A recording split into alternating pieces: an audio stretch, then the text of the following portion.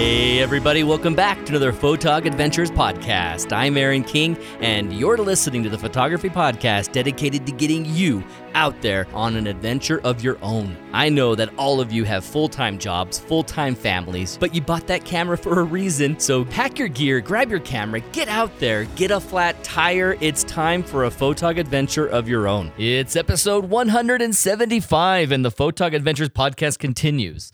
Yeah, we had a couple-week break there. I hope everyone was okay with that, as there was a Thanksgiving. I hope you also enjoyed a week off as I did.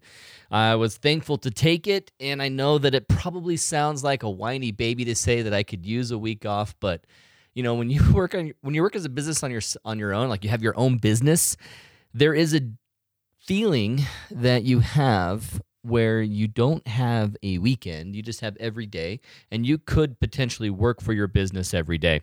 And so there's part of you that is guilt-ridden on days that you don't work and days that you should be working or days that you should be doing more. And so sometimes when you just kind of play the world game, the game that the world plays of like, I have vacation time, even though I technically don't have any vacation time, it's nice to say, okay, I'm going to take a week off and I'm going to enjoy that week off. And so it felt good. It felt reinvigorating. I loved it. As well as last Monday was my last Monday. I had another episode missed because it's my son's birthday. I enjoyed his birthday party. We were out at a really cool jump house, and at one point they went up to a secret area in this. It's not a jump house. What do you call it? It's like a jumping park, like a trampolines jump park kind of place with foam pits where you can dive off of big old acrobatic ropes. And what do they call the trapeze artist thing? Is it just a trapeze like that hanging down bar? So people would jump off of that, swing off high points and land in the foam pit, all sorts of fun. So there's all sorts of upper areas, lower areas.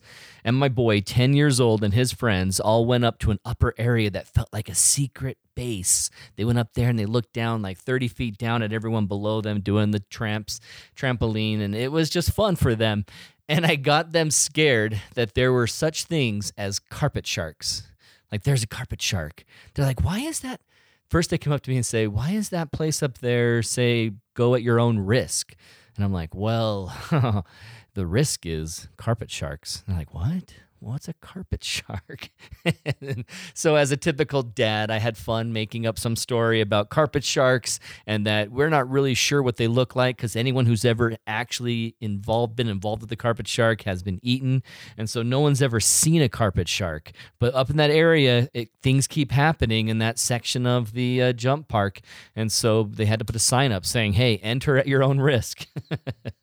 When really it was just because you climb up so high, you're up on this area that no one's watching you and can see you, and none of the, referees they have at the jump park that are kind of lifeguards for foam pits, they're all walking around looking at kids, making sure no one's getting hurt. But up there was no one to watch. So they had a enter at your own risk sign, which is perfect.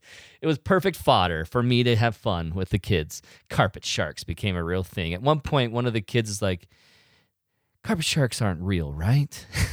I looked at him and said, yeah, they're not real. I'm just having fun. I hope you're having fun too. It's good to have an imagination, right? So that was a fun time with my boy, and we have all sorts of experiences that I won't share all of them right now just because it's kind of fun to talk about life and family stuff with you guys on the podcast.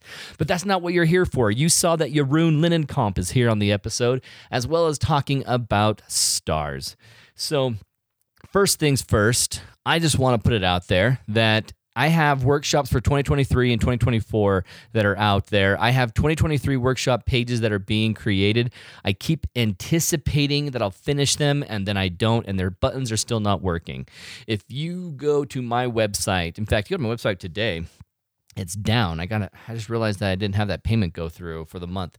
I got to make sure that payment goes through and the website's back up, but notwithstanding, the scenario of my workshops are all listed, all 2023 workshops from summer, spring, summer, fall, and fall workshops, fully listed out there with all the information of where you're going. However, the more info pages where you actually go and register for the workshops are not active quite yet as of this recording.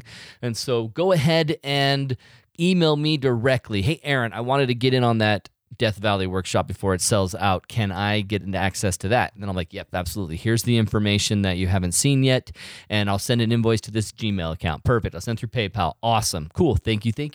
Everyone's good. So if you have any interest in workshops before they sell out, just contact me directly since my website is not helping you right now. But I want to talk about the star colors that all of you have maybe started thinking about.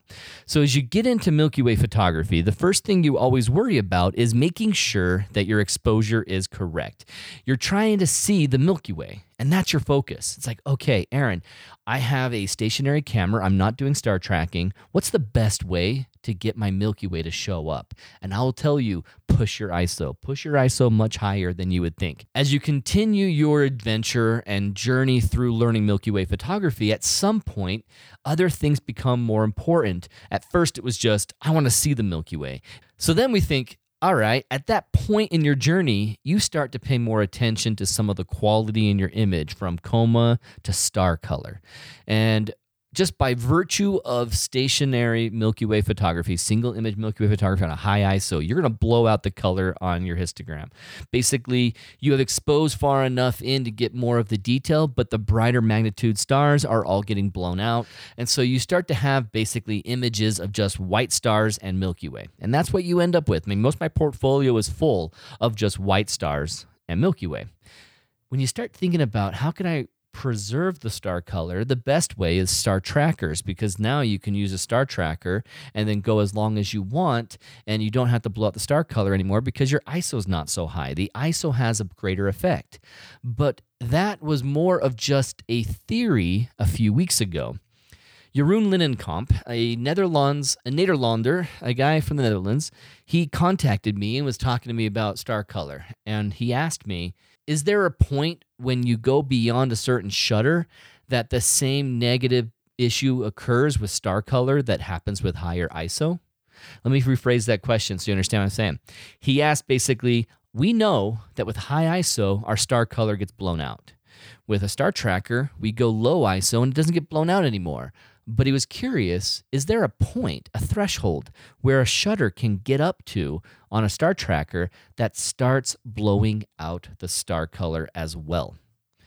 So then that question led to, and I don't know. Honestly, Jeroen, I haven't done it before longer than a few minutes, and my star color's fine. This experience of star color brought up a great question and trial for Jeroen to actually take on. But without further ado, I want to bring in Jeroen Linnenkamp here in a sec. I recorded this a few nights ago, and so here we go. I served a mission in the Netherlands for my church. I was a 2-year, vrijwilliger, or they say volunteer, and I would help members of my church that were out there, as well as answer questions for people who were curious. You probably know me as a Mormon missionary, going around with my white shirt and tie and wearing a helmet and being all polite and like overly polite. Yeah, that's a Mormon missionary. It's fun. It's fun to be that for 2 years. The Dutch would always say, mooi helm, hoor, mooi helm. And mooi helm just means beautiful helmets, because none of the Dutch would wear helmets on their bikes. And yet as missionaries, we're required to wear helmets as we go around on bikes on these totally flat surfaces in perfectly designated and partitioned off from the main traffic bike lanes, where it's just like no risk whatsoever. So kids would be like, ha ha ha, mooi helm hoor, ho ho ho, jonge. It was fun and also ridiculous, and we felt like idiots. But as a member of the church who served out there, I learned the Dutch language, and it was really fun to speak it with Jeroen. Some of this podcast, I get excited about it as we're talking. So at one point, I started talking to him in Dutch. Forgive me, but I tell you what I said, basically. So enjoy this episode with Jeroen Linnenkamp. His YouTube channel is Starscaper. He's just brand new YouTube channel. Go and subscribe to him. Say thank you for him. As well as his Instagram is Jeroen Lin, which is JeroenLin. And that information, both of those will be down at the bottom of the description of this podcast.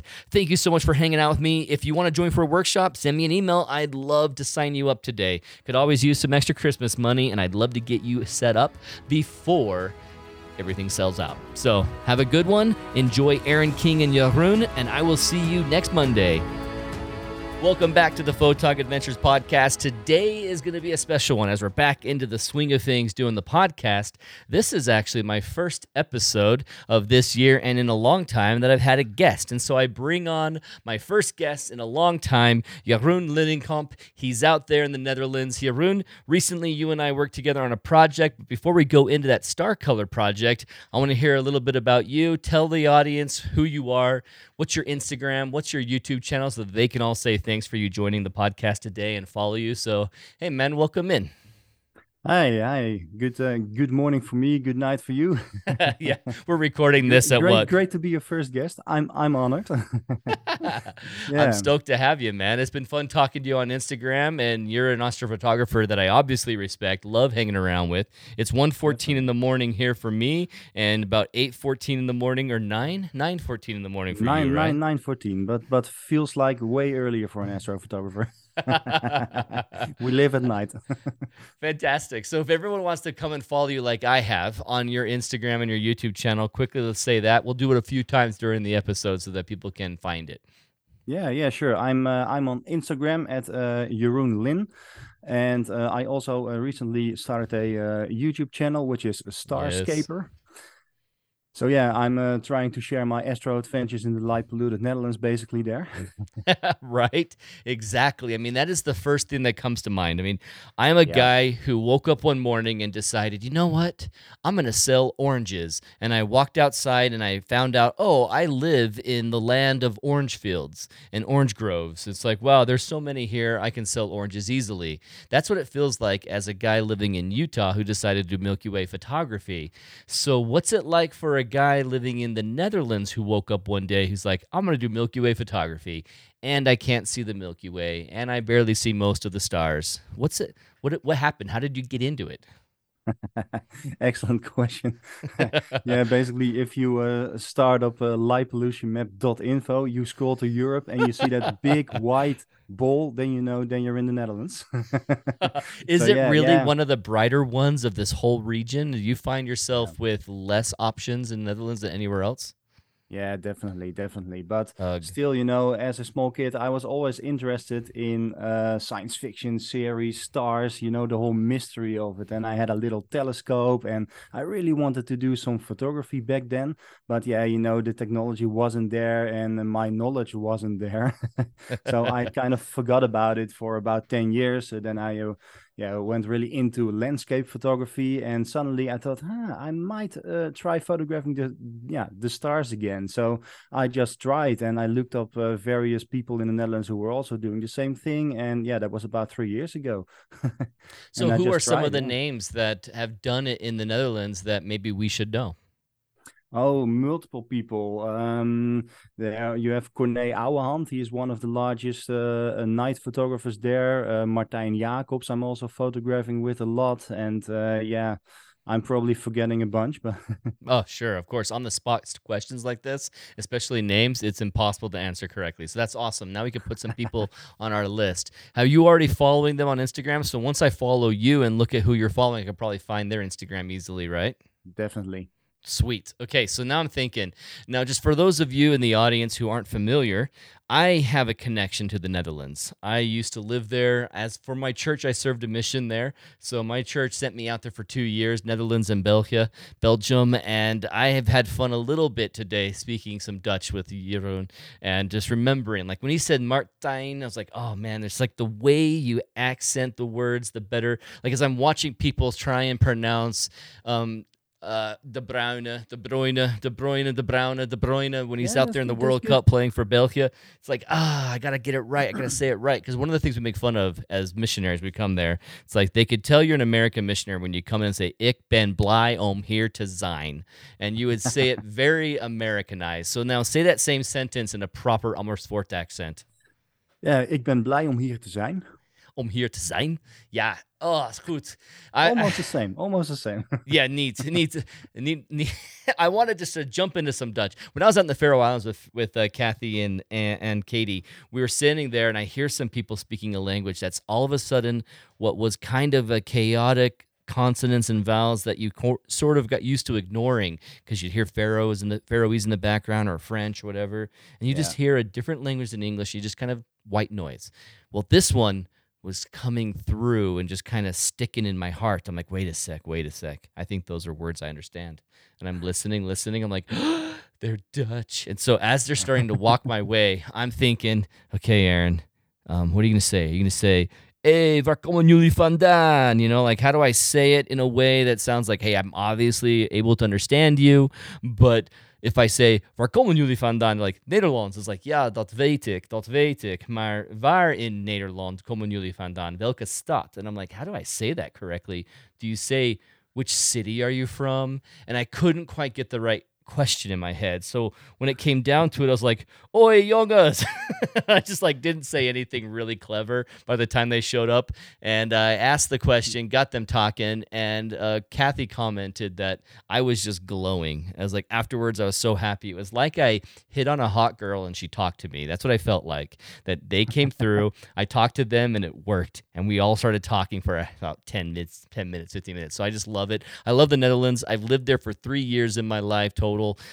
Just absolutely adore the people, despite the fact that they're the hardest people to look in the eyes because they're about 6 foot tall and plus, and I'm 5'5", and so I'm always looking up and straining my neck. But I love the Dutch people, so I'm familiar enough with the area, Jeroen, and I'm thinking, Amersfoort. I mean, talk about, you just mentioned that the entire land of the Netherlands is just light polluted as ever. So when you tried for your very first time to go out, let's say even just on one of your astronomy tours of just trying to see the telescope, what's the go-to location in the Netherlands that you go to get away from it all? Yeah, fortunately, we do have some small patches of semi-dark skies. I mean, if we're talking Bortel 4, Bortel 5, it's quite dark for us. But we have the Veluwe, which is a kind of nature reserve, which is very close to Amersfoort. So yeah, it gets quite dark there. At least I can photograph the Milky Way there. And of course, also now when the Milky Way is setting in the west, we have the whole sea. So yeah, we can just photograph over sea, which is pretty dark, of course. So I've seen one of your images. Everyone right now, if you haven't gone to Jeroen Lyn on Instagram, just pause the podcast, type in Jeroenlin, and you'll find Jeroen Lyn, and you'll find Jeroen Linenkamp, and check out his picture of the Milky Way core over a windmill, a classic Dutch windmill. Now, this is a little bit more modern looking too, but it's a fantastic looking site of classic landmark and Milky Way. How hard is it to capture something like that? Did you have to do any work to get rid of light pollution, or was that area significantly dark enough to make it work? Yeah, it's actually pretty difficult to find a good windmill in a dark location because most of the windmills are, somewhere around cities. You know, we have a very urban area called the Randstad. And basically it's around Amsterdam, Rotterdam, The Hague, and there are a lot of windmills, but there's also massive light pollution. But after doing some research, we found a windmill which was pretty good looking to the east. And yeah, pretty good means, of course, you always have to delete some light pollution. So if I'm photographing, I'm always working on a tracker. I'm always making a tracked stack of the sky so that I can pull out a whole of a lot of details from the Milky Way, just stretch the heck out of the image, you know. But still beautiful. I mean, we were looking over the IJsselmeer area, and so you have about 20 kilometers before the next city, and it was pretty good. Yeah, if you guys aren't familiar with the Dutch shape of the land in the Netherlands, they have this inland of this sea of water that comes through from the North Sea that make what used to be, I guess, it's where the polder is now and the IJsselmeer, but what was the name? It was the Zuiderzee. The Zuiderzee. Yeah, that's right, the Zuiderzee. So that whole section is where they've reclaimed land famously with the polder. I mean, they've reclaimed land all throughout the coastline, like almost, you just mentioned Haarlem and that area, all of that stuff, all that area, that gebied, I'm thinking in Dutch now, all of that area is area that has patches where they've reclaimed the land and brought water back. But the polder is famously an entire stretch, I suppose it's technically an island because it's completely isolated except for bridges, right? It's not landlocked on any side. It's an island, the polder. And north of that is this water area, basically a safe harbor of water that with that stretch of water, you get a dark enough sky before the next city, and you could see that sky so clear in that picture. I love it. Okay, yeah, thanks, cool. man. So when I'm thinking about the Netherlands, I traveled everywhere on a train. Does that make photography impossible for you? Because you go by train, then you have to walk or bike, or are you always driving in a car? I'm always driving in a car because the spots we try to get to photograph is mostly not next to a Miles and train miles, station. yeah. So yeah, basically I'm just jumping in my car, parking in the middle of nowhere, and then walking as little as possible, but sometimes a little bit more to get to a dark spot. Yeah. When you leave in an area like the Netherlands, you've got 2 hours and you can go to every edge of the land possible. So do you feel Yes. like it's easy to get around, or is there a challenge that I'm not thinking of? It is not too difficult, actually. I mean, yeah, it's mostly 2 hours driving max, and basically I am there within an hour. Yeah, so it isn't that difficult. But you know, the Dutch perception of traveling far is about if you drive for longer than an hour, it is far. You know, and I think in America that's Yeah. that's a whole of a lot different. I discovered that with Alan Wallace when he came in this year and he was hanging out with me and we were driving around Oregon. We were talking about places that we can hit up and I'm like, "Yeah, we'll just drive down to that spot." He's like, "Are you sure? That's hours away." I'm like, "Oh, it's only 9 hours. It's easy." Yeah. He's like, 9 hours? Are you crazy? He's like, the idea for him of like a long drive is 2 to 4, maybe not even Yeah, 4. same here. And I'm talking about 9 hours. Like, well, that's half the time of my normal drive. So that's fantastic. I don't have to go 16 hours straight. And so he was amazed at my endurance for driving, and he was quite miserable in a lot of it. So then now I'm picturing the process of Jeroen going out and finding a cool spot like this windmill and thinking about the project that we recently just did, just to give you a little bit more setup, everyone, because I believe I talked about it before the ad, but I'm recording this out of order. I'm imagining that when I wake up in the morning and finish off this podcast that I talked about it before the ad, so I hope that what I'm saying is true. Aaron, make a mental note. Make sure you say a little bit about this, but just to summarize it shortly, briefly, is that Jeroen and I were talking about star color and like keeping and maintaining star color. And I can't remember exactly, Jeroen, what exactly got us going on it, but either you or I was pretty sure it was you first, posed the question, if you have a long shutter, does the same negative effect like the ISO, a higher ISO that washes out color, does the same problem happen when you have a too long of a shutter? And that was an answer I didn't really have because the whole process of shutter going longer was making colors more vibrant. I didn't know if there was a point where you got diminishing returns on it or if stars themselves being a light point of light, were they, after so much time of being long shutter, were they going to start losing their color where, you know, how higher ISO does the same thing to it at like 8,000 ISO. So he was asking that question. We were talking about it together. And he's like, you know what? I'm going to go test it. I'm going to go test it and see what it's like with like 6 minutes. And I think we both decided that 6 minutes was beyond what most people Star Trek, let alone does it not maintain its alignment, but it also is something that hardly ever do we get up to 6 minutes for our exposures unless you're doing deep sky.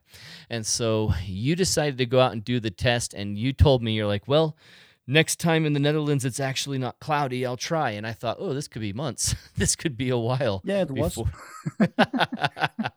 You know, that's right. I was riding a scooter. I remember talking to you on Instagram and I was riding a scooter in the warm sun. So it's right. It was months. So give us the rundown of the test you took, where you went to do it, the test parameters that you put on yourself. And since I talked about a Milky Way Wednesday, I won't talk about the results. I want to hear your side of the results. So just go ahead and take us through it, Jeroen. Yeah, so basically, I was wondering how long the shutter could be open, or mainly how far could you expose to the right in your histogram to remain star color, you know? And so I went to the Dutch coast, I think it was about 3 weeks ago, with someone who was also photographing the Milky Way for the first time. So we had a bunch of fun. And after our shoot, you know, I was a bit concentrating on him getting his first Milky Way shot. I thought, oh yeah, Aaron King. Wait a minute. So yeah, we were there for an extra half hour. On the windy Dutch coast, but I'm sorry. set up my no problem, no problem. We got another half hour to enjoy the night sky, which is always good. Yeah, so I basically tried what we both call the Royce Bair histogram, which I always thought if you get the peak at about 1/3 of your histogram, you should be good. You have enough detail in the Milky Way, and you also won't blow out the stars. That's basically how I normally shoot.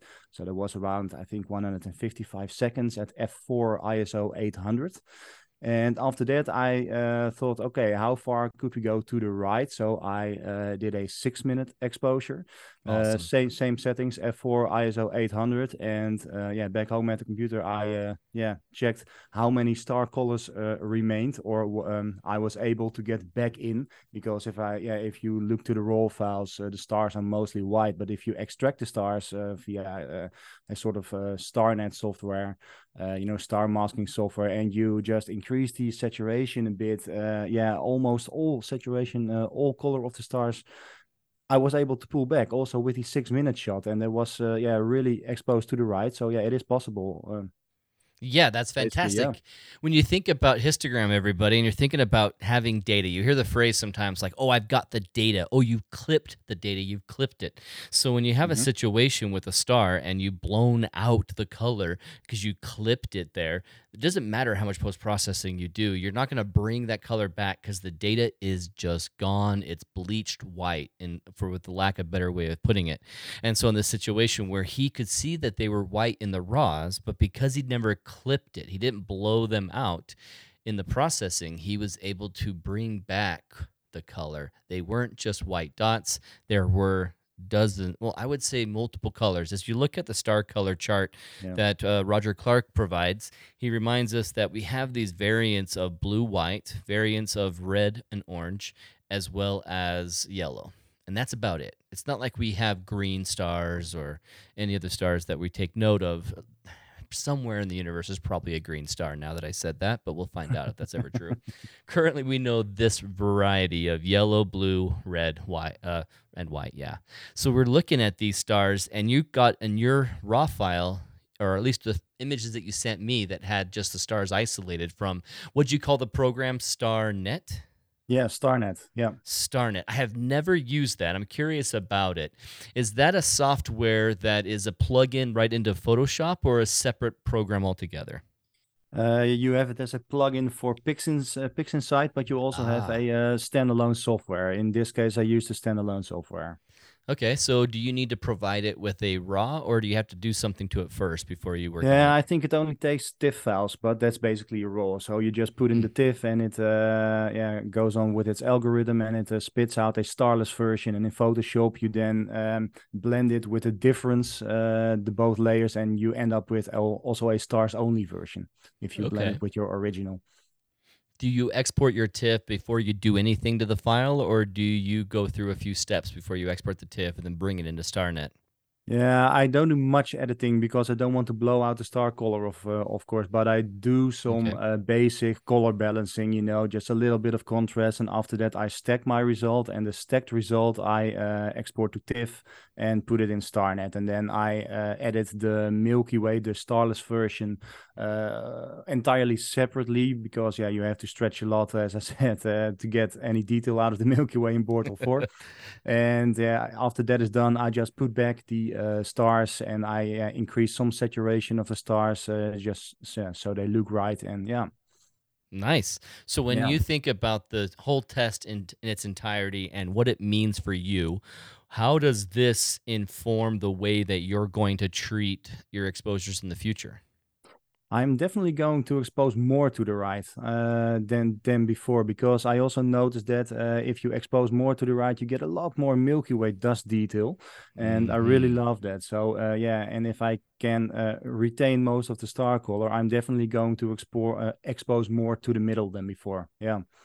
Right on. So then I'm also thinking about your Bortle 4. I mean, that's just something me as a spoiled brat in in southern Utah, like going to Bortle 4 is like saying the full moon is out, I'm not going to take pictures. It's like, no, no, no. Bortle 4 is a proper dark sky. So then when you're working with it, what do you do to handle that light pollution? Is there anything that me as a spoiled brat southern Utah guy doesn't realize that you should do with your settings to handle a Bortle 4? Good question. I don't know, because I never been to Bortle 2, so I haven't been able to test This is it. the best I've ever known. But basically, yeah, what we normally do is we use a star tracker, and to get as much detail out of the sky as possible, you have to expose maybe a bit more to the right than you have to from Utah to get more Milky Way detail.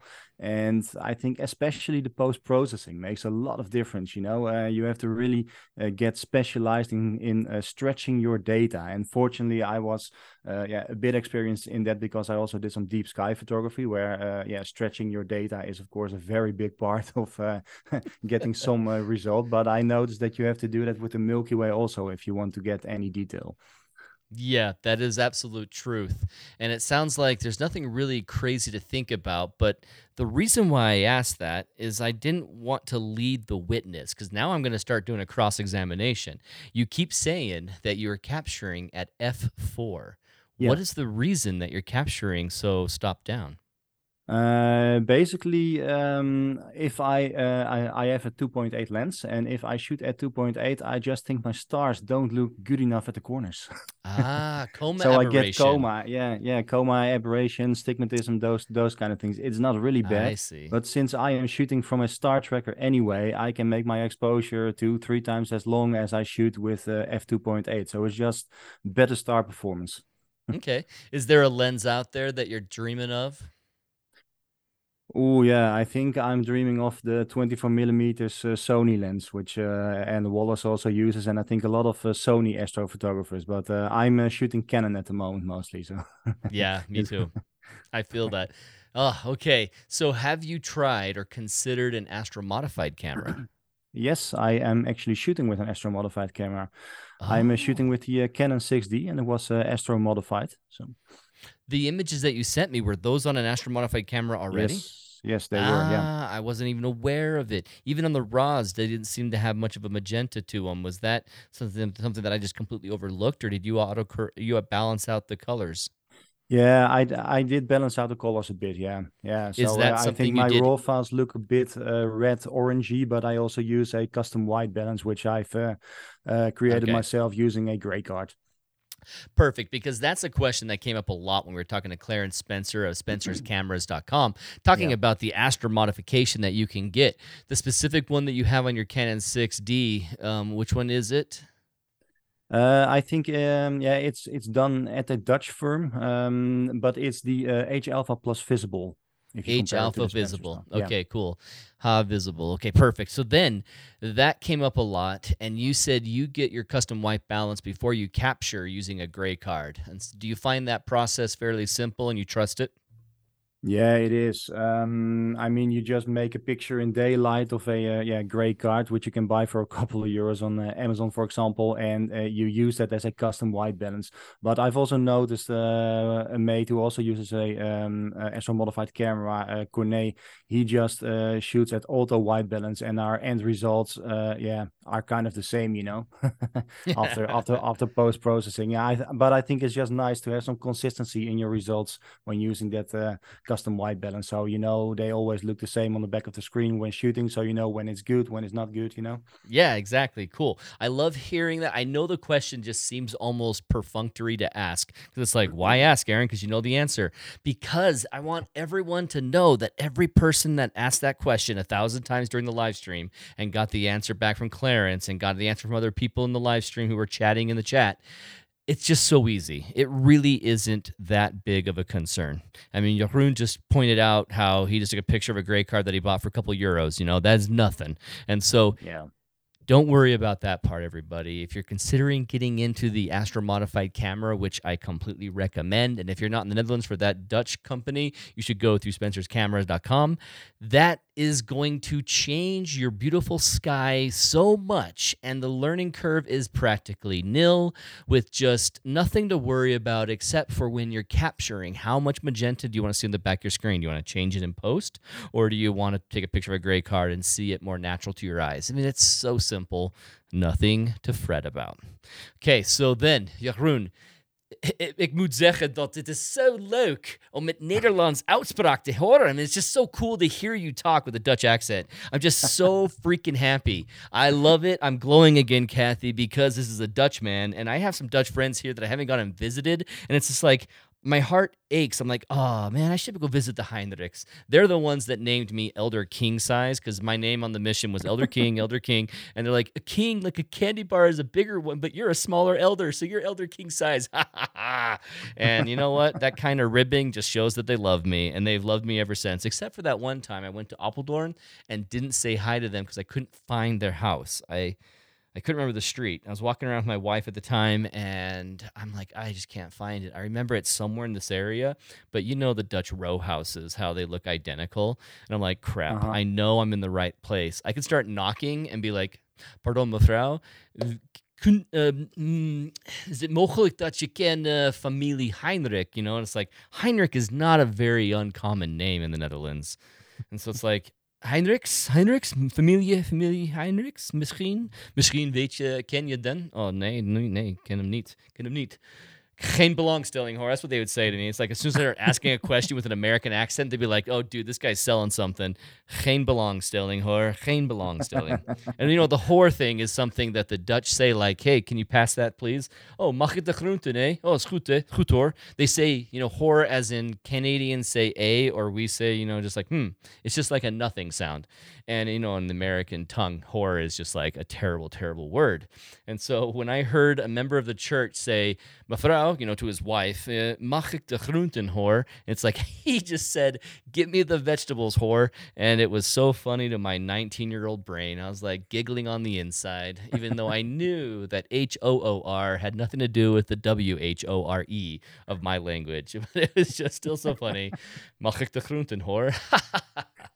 Oh, I love Sorry, it. what did you just say? Well, why are you so mad at your wife, dude? So that's just fun inside stuff about Dutch thing that I'm just glowing about right now. So back to a focus topic, Aaron's squirrel that he just chased, a Dutch squirrel just now. That area that you talked about going, is there, like if I was in the Netherlands or even in a nearby area of Europe, and I'm just getting into Milky Way photography, what's your advice on A, how to find a location that is dark, and B, how do you trust that it's worth the drive to go out there? What do you do in your research for finding locations, man? Yeah, multiple stuff actually. Of course, I do a lot of research on the light pollution map, just to zoom in really close and see, which direction I am shooting at. Is it dark enough? And of course, I'll do a check on the weather using various weather models, because if you lived in the Netherlands, you know that clouds are always present. Yeah, they move quite quickly over the land. Yeah, and we do have a lot of nature, or a lot. We do have some nature reserves also, which are pretty dark. But after sunset, you are not allowed to be there at a lot of places. Oh my gosh. So that is also pretty good to know beforehand before you go somewhere, of course. Oh man, so you're telling me that if you go out, you said like in the nature areas, you would get kicked out, or you shouldn't be there, you're not allowed to be there after dark? Yeah, that's exactly the case. So yeah, there are of course always some places you can go to besides roads, or we are allowed to be at the beach at night as long as you don't sleep, if I recall correctly. So we have to stay really awake. Yeah, but otherwise we have a lot of header fields, for example, which are beautiful for Milky Way photography. I think it's also typical Dutch. But yeah, at night you really shouldn't supposed to be there. So it's always a bit of edgy if I decide to still do it, stay at a biking path or something, but you really have to pay attention and just respect nature. Of course, a bit more. Yep, that's always good. It's the best way to treat it. So if you were a brand new Dutch Milky Way photographer out there and you happen to find this because you're looking at podcasts from Aaron King and you actually saw a Dutch name, Jeroen Linnenkamp, that's Dutch, and you listen to this episode, you're like, this is my first episode ever listening. This is awesome. Where would you tell them to go, Jeroen? Where would you say, hey, these are the top 3 places in the Netherlands you got to try? Unless it's a total secret and you want it to yourself. I understand.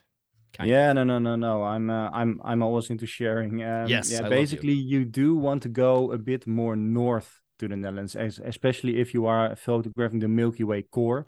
The more north you go, the darker the skies get. And if you have the chance to go to the islands, that's about as dark as it gets in the Netherlands. There's even some small Bortle 3 patches there. I've actually never photographed from them myself, but it's still on my wish list. So you should definitely go up north or to the islands, I think.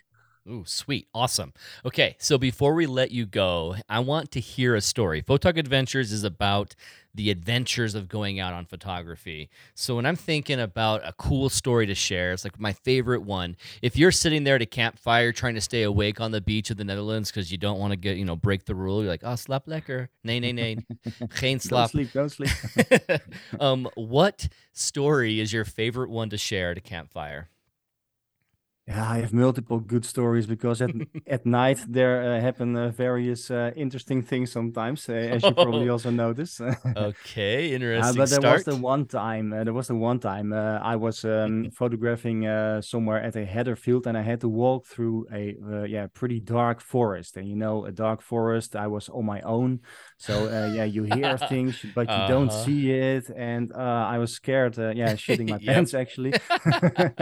And then suddenly, of course, you have flashlights. I was, boom, face to face with a wild boar. And if you ever saw a wild boar, those things can be massive. Oh, did it have the tusks and everything, the teeth?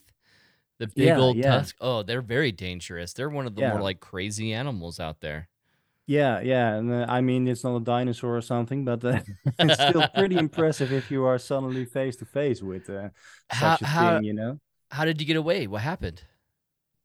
Trying to remain really calm, and after about 10 seconds I noticed he just looked at me and thought, what the heck are you doing here? So I'm just going to eat, so he walked through the path from the path, and I just passed him very silently, and he remained doing his thing, fortunately, so I could remain doing my thing. But that was a pretty scary one at the moment. So you said you're going to a header field. What's that? Header. I think it's an English word. Probably is. But how do you describe purple it? Header. We have. I see. Yeah. So it's just basically very flat fields because in the Netherlands it is mostly flat. We don't have any hills. If it is about 50 meters, we call it a mountain. Like the berg that's over by Apeldoorn. Yeah. That's about one of the highest points here in the neighborhood. But the header fields, those are just flat fields of beautiful purple heather around the summer, which makes a good subject also to photograph the Milky Way from. We also often get some ground mist, some fog there, so it's very mysterious looking sometimes. How did that night turn out? How'd your image come out? Yeah, it came out pretty well, actually, fortunately. So, there was actually somewhere around Radio Kootwijk, perhaps you know it. That's an old transmission station, a sort of Art Deco building, which is built in the middle of the header field. So it just pops up, and we did communication with the East Indies from there, so it also has a good history.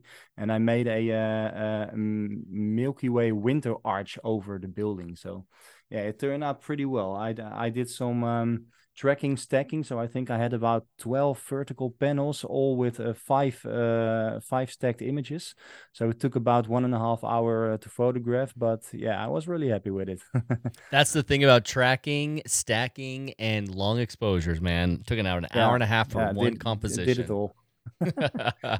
Awesome. So thinking about your other photography adventures, is there your favorite image of all time.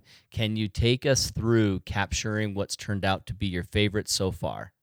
Oh, I have a lot of favorites. But first thing that comes to mind was the first time I went to France for a dedicated astrophotography trip. Ooh, Yeah, so I France. went there with a buddy after doing a lot of research. You know, actually, the skies don't really get dark enough to get full astro darkness around June and July in the Netherlands because it's too far north. Oh, So I thought, right. yeah, I hate this as an astrophotographer. So let's look more to the south. So we found an area in France where astro darkness was actually there for about an hour, somewhere in the end of the summer. And that was the first time I saw Bortle 3 sky. So I was like, ah, shit, it is cloudy. And then, wait a minute, those I know those clouds. So I was actually seeing the Milky Way with my own eyes for the first time.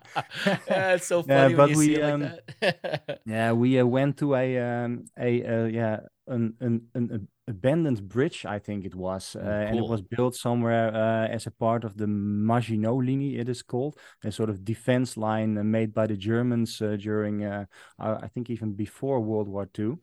And yeah, we just stood there at the abandoned bridge in the middle of nowhere. The bridge wasn't going anywhere, you know, it was just forest on the one end and forest on the other end. We had to really be careful because there were also holes in the bridge, so we wouldn't fall down, etc. But yeah, when we were up there and just looking into those Bortle 3 skies, you know, tired as heck because we just drove there for 8 hours. We Yeah. went scouting for 6 hours, and then we still had to shoot for a couple of hours, you know. But Oh yeah, man, yeah. if you just see, yeah, at the back of the screen what the Milky Way looks like from a Bortle 3, and if you have never shot anything darker than Bortle 4, I was just amazed. You know, I was just jumping around and wow, look at this. This is insane. Yeah, That so we had a great night there. that moment right there is what I love about teaching workshops. You mentioned how Yeah. when you went out for the star color test, you had a buddy who was there for his first time with the Milky Way. Did he have that reaction seeing that in the back of his camera? Yes, plus a bit more. He actually Oh. also made a vlog of it himself, and there are a lot of bleeps there because he was so enthusiastic seeing the Milky Way for the first time on the back of a screen. So He's recording a vlog and he's just covering it and lacing it yeah, with profanity. Awesome. yeah. It was really, really great to see. You know, that makes it all worth it. I mean, if people photograph us, yeah, the Milky Way for the first time, and it's actually not that difficult as people think. You know, just Right, yeah. start with a wide angle, open up your aperture, ISO 3200 or something, 15 seconds, and boom, you have it. You know, Exactly. and they're like It's totally blown away. Wow, look at this! I never thought it was possible from the Netherlands, and wow. Oh man, so many things in life are a skill that you have to learn where it's kind of like a timing drill where like a ball's going from the right to left. You're like waiting for it to be perfectly in the middle and hit stop. You're like, okay, practice, stop, I missed it, stop, I missed it, stop, I missed it. That's a lot of skills in this life. But when it comes to the Milky Way skills, there is no like perfect timing that you have to have muscle memory for. It's just literally do two things like an easy pancake recipe, and then as long as you just do those two things and you put in eggs instead of putting in rocks, it's going to turn out into being a pancake. It's going to be a Milky Way. And you just have your shutter of anything at least over 5 seconds, and you have your ISO up and you have a wide angle lens. You're going to see the Milky Way, and people just can't believe it. It's just like a tiny, tiny little amount of effort, and all of a sudden you see something that was literally invisible to your eye a second ago, Yeah. and it's just it's just amazing. So your channel is Starscaper, right, on the YouTube? Yeah, it is. Yeah. Okay, so when did you decide to create your own YouTube channel, Starscaper? Actually, when I noticed I was done binging all the other wide-angle landscape photography channels because I really love watching YouTube, you know, watching passionate people, yeah, doing their thing, which I also like. For example, you all every week doing the Milky Way Wednesday. I really love to watch Oh, it. thank you. And yeah, suddenly, you know, you are through. You've seen Alan Wallace, Nightscape Images from Australia, and some other guys. And I thought, yeah, there just isn't enough. And then then I thought, yeah, why not try to make something myself? I've never filmed anything or something, but the least I'm getting is that I have a sort of nice souvenir for myself if I go to a France trip or something again. So I just started about 3 months ago, and I think I'm now at almost 20 videos. So and there are some people who even seem to like it. So yeah, great. Well, everybody, say thanks to Jeroen joining us on the podcast, and just go to his YouTube channel and hit subscribe. Hit subscribe, say thanks, and follow him. When he gets his next 20 videos out in the next 3 months, we'll be all there, and we'll be able to see what he's going through. And maybe one of these days you'll have a nighttime camera going and be filming live, and then suddenly a rustling in the bushes behind you, and you'll find another wild boar. And this time you'll be ready for it. I mean, I probably couldn't actually kill the boar, otherwise you'd be in trouble, I imagine. Yeah, well, you shouldn't do it. No, no. Just leave him be. So in this situation, this world of astrophotography, this world of I'm bored, I want to hear more, I want to see more photographers out there going on adventures. When you think about, I have now learned that Milky Way photography exists. I've got the gear, I've got this location that I'm liking, but it's not quite Portal 1 or 2. When you think about your next, like, most important items on your bucket list, what are 2 at least of them? Oh, that's a very good question. Number 1, come to Utah and join me, and we're going to go out and go places that you've never seen a Milky Way so clear before in your life. That's number 1. But then what's 2 and 3? You mean gear-wise specifically? No, anything, bucket list. Like, I want to go here and capture this. I want to do this, whatever. Is there anything that just jumps out like, I must do this before I die? Oh yeah, definitely. I really want to see a Portal 1 or 2 sky, for example. But yeah, yes. We have some various plans. But yeah, I would really like to go a bit further also with some H-alpha RGB imaging. You know, especially when you are in the Netherlands with a lot of light pollution, you don't get that much H-alpha detail, even with an Astro modified camera. But if you blend it with an H-alpha filter in your camera, you really get to pop those nebulas, you know. And yes. I am really looking to get better at that. Fantastic. I'm thinking about our star color test that we were doing, and I was thinking about all those different stars, and I was telling Jeroen this today, and I'll just tell everyone who's following, one of the controlled tests that I'm going to do going forward is I'm going to look in the night sky, at least northern hemisphere. I'm going to find the brightest magnitude star of red, brightest magnitude star of a nice yellow, brightest magnitude star of a good kind of orange, and then a good blue, and then a good white. I'm going to find all these brighter magnitude stars, and I'm going to go in and do these tests of a long exposure to 6 minutes, high ISO after 5,000, high ISO after 6,400, high ISO after 8,000. You know, that kind of a test to see when does the color wane. And after I do that on my wide lens, I'll try a 50 millimeter lens. I'll try different things where I'm focused in and what changes. Just tracker, what changes with a tracked shot versus a high ISO stationary shot. I'm going to have a lot of fun doing that. I even have a RedCat lens that Paolo hooked me up with that I'll be using to do this test as well, where you're really tight,